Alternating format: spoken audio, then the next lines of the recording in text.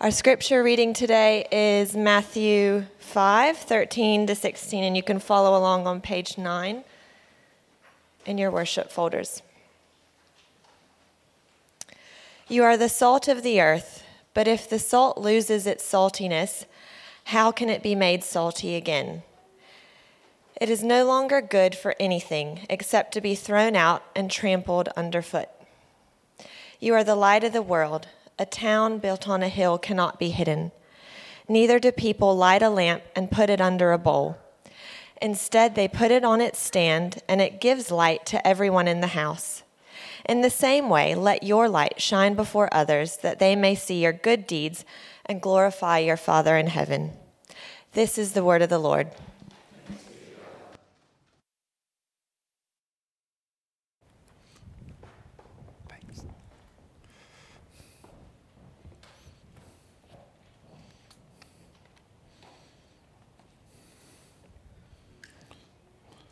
Well, hello. It's good to be back with you this week. Missed you all last week as I was at Redeemer Presbyterian Church in Canningville, preaching there. And of course, you had Martin here.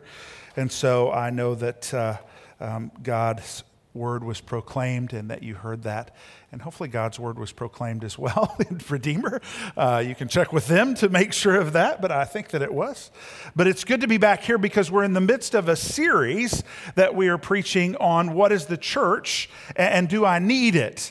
And so what we've discovered so far about what the church is and that we do need it is that the church is a gathering of people that are called together to be Christ's body.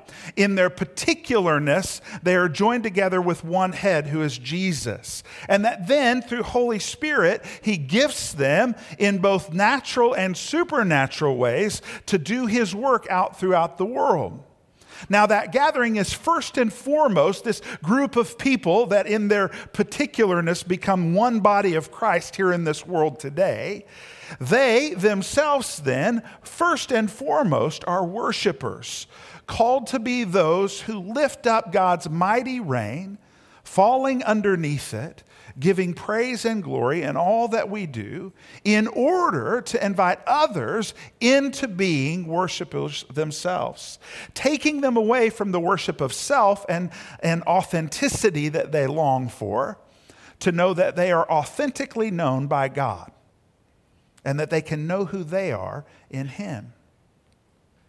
Now, today we turn to this passage in Matthew, part of the Sermon on the Mount. And in this place, we're going to spend actually 3 Sundays. Because there's 3 things that are said about what the church or the gathering of God's people are. Now, just as a background, the Sermon on the Mount took place as Jesus called his disciples near him. And then there were probably others that were listening in to that process. But his primary audience were the 12. And he's talking to them about who they are and who they are going to lead. What this new world was going to look like as God's reign came in. This is a kingdom talk that is happening here. And we get to this place that he's done the Beatitudes, right? Be merciful, those who are mercy, those who are peacekeepers, those who are poor in spirit. And it is easy for us in hearing those to go, those are very aspirational things. And so probably the best way for us to engage with that is to go, Lord, I hope you make that happen. But then we get to this passage. And Jesus says, you are these things. He's not saying, blessed are you if you are these things. Blessed are you if this takes place in you. But he's saying to them, you are in fact salt and light and a town or city on a hill. And so today we're going to look at what the church is. The church is salt. We are salt. Now, I don't know if you've ever had the privilege of going to a super fancy restaurant. I mean those kind of restaurants that have tablecloths, those kind of restaurants that you don't go to the counter to pay, those kind of restaurants that have more than one fork or knife sitting out, and a water glass and a wine glass and an aperitif glass and a Those kind of restaurants? No, me neither, so that's good. But what I hear about them is this, that you can be at those restaurants and they'll bring out the food, and the one thing that you will notice that is not present on the table is salt. Now, the reason why is because the chef has such a high view of what they have done, is they believe they have seasoned that food to perfection. And so there's no need for you, mere mortal, to do anything else to it. That's the way the world was when it began.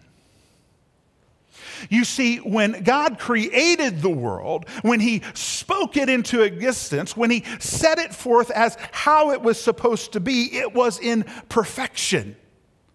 There was no need for something else. Yet Adam and Eve said, could we have a little something different? And sin broke in, and destruction started. Bondage became possible. And those things that were good, we elevate to being great, and our hearts get taken captive, and we become full of sin. And in that, then the world begins to deteriorate and break down. So, in the midst of this sermon about kingdom, Jesus says to His people, you are salt. Now, in that time and in that place, the primary goal of salt is to preserve food. It keeps it from rotting. And so you would pack things with salt so that you would be able to keep those things longer. So the first task of the church in being salt is that we are sent out into the world to preserve it. We are called to be those that go out with God's goodness, God's mercy, God's grace, in order to keep the decay at bay.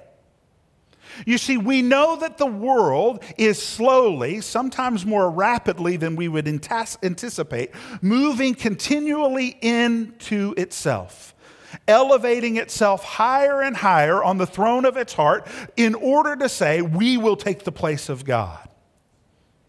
We're in danger of doing that too, mind you. But what the church is, as salt, is called forth to be those who preserve, who say there's a different way, there's a better way, there's a truth way, there's a whole way, there's a perfect way. And so we go and we sprinkle the salt out of our lives. When we see decay happening, we call it decay. We don't name it something else. When we see places of disruption in God's perfect order, we work to bring God's order back to that place, to preserve it.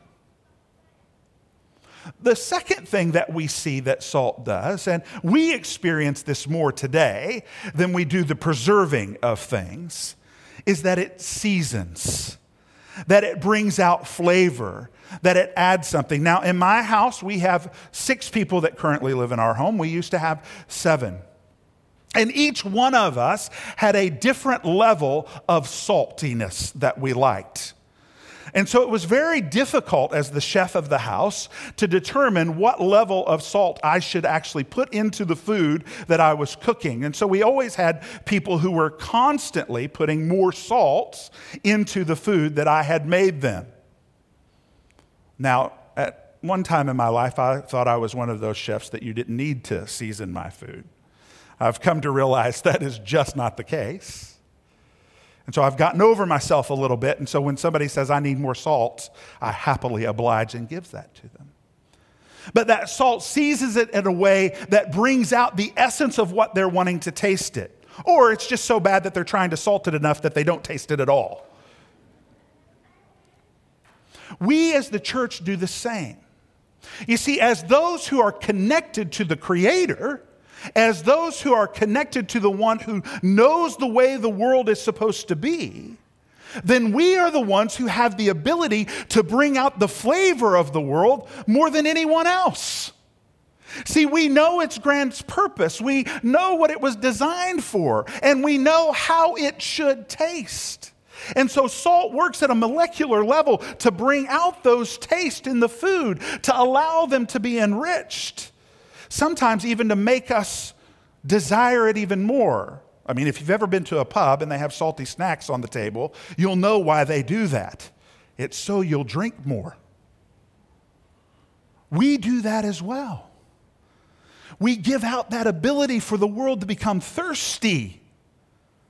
See, they go, oh, what is that? I need that. I want that. The third, and maybe the most interesting thing to me that salt does, that probably back in this day, they didn't know it. And in fact, until really the 1970s, were there studies on this that started coming out in scientific journals, is the fact that salt has a unique ability to suppress bitterness in foods. So for instance, when you have a piece of melon and you want to have it be sweeter, you put a little salt on it.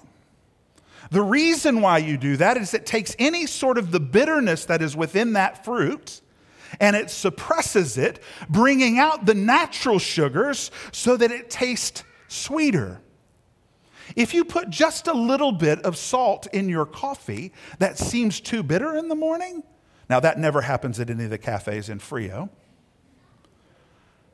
it will cause that bitterness to be less than when you first tasted it. Now, like I said, they probably didn't know that then, but Jesus, who is God, definitely knew that then.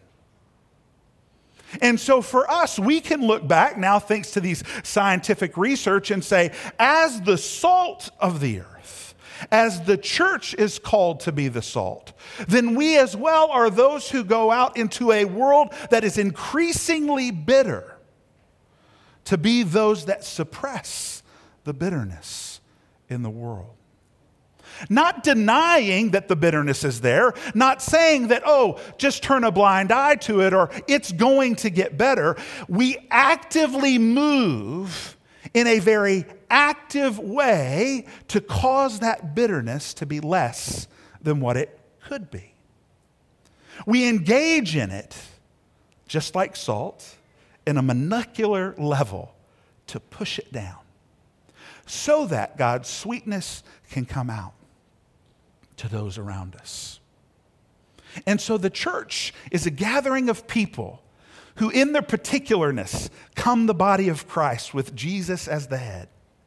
Then empowered by the Holy Spirit, we move to do the gifts that God has called us to do, both within our gathering and outside in the world, in order that we will be the first of worshipers, bringing glory to God and drawing people in.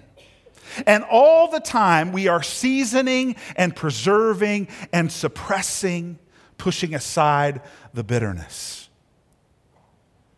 That's what the church is. So do you need it? Well, I would say yes, of course. I would say you need it for a couple of reasons. The first one is this, is that you yourself are a person who lives and is active in a world that is decaying. You are active in a world where bitterness does not stop at coming to your door. Some of you even feel like probably, and it might be true, it is actively pursuing you. And so, of course, we need the church.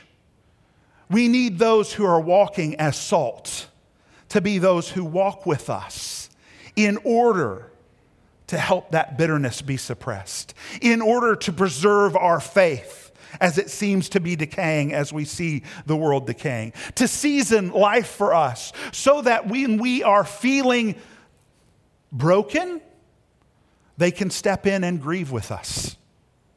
And when we are feeling joy, they will be happy to dance with us and taste and feel and know and believe all the goodness of God's creation and beauty. So that's the first reason you need the church, is because you happen to be in the world. The second thing is this. We need the church to push us out of the salt shaker. We need the church to remind us that we're no good when we just stay in the salt shaker. You see, when salt is gathered together and it's put on the table and just sitting there, it does absolutely nothing. Sometimes it can look really pretty, and particularly if the salt shaker is pretty, but it's just there. And until it is moved out of that shaker, until it is placed on the food, it can't be who it is. And so we need each other in the church to remind us, don't stick to your comfort zone. Don't stay in the places that you feel safest. Allow God to move you and all of us together to work in order to bring God's flavor out in this world, to preserve God's truth in this world, and to suppress the bitterness that can be found in this world. So you need the church to remind you to get out, to go be salt, the thing that God has created all of us who are in the church to be. Now, if you remember, we've talked about what is the church, and we've talked about do we need it, but we're also kind of looking at what that means particularly for Fremantle. What does that mean for us in this particular place? I think one of the beautiful things that happens with us at Fremantle Church is we are passively salt in some ways. Do you realize that we passively suppress the bitterness of the world by allowing our building to be used by those who are experiencing that bitterness? Almost every day of the week, we have a support group for addiction that takes place in our building where people are finding out how they can move with God, often beyond their addiction. And how awesome that is that you and I actually don't do much of anything for that. But as this body that supports what's happening here in this building, we are passively salt. So that's cool. We're also salt in that we season the world around us. We do that particularly in this space when we allow musicians and artists to come in and use it and experience God's favor upon them for the giftedness that He has provided for them. And so when a concert happens here or an artist puts new work up in our hall gallery, it gives them the ability to express and show forth that God has made this, even if they don't recognize it themselves. But what we're doing by allowing God's beauty to break through into the decay is allowing that decay to be suppressed and held off. You see, because every time God's beauty is shown forth, every time His light shines in, it pushes back the darkness and the decay and holds it forth. So we do that in that way as well. One of the other things that we do here is we long to be a place that is always reforming, always learning, always moving, always growing. Well, how does that have to do with salt? Have you been to the market lately? Do you know how many different types of salts there are? Have you seen the pink Himalayan and the flake and the Dead Sea and it's too innumerous to even expand on. But each one of them have those same properties: to preserve, to season, and to repress, to hold down the bitterness of the world. Some of them are better at one thing than the other. Some of their qualities can diminish over time versus other times, as we see here, when you're not being salt, you're trampled. But what happens is each one of those operates the same. We never want to be a place that says we are the perfect salt.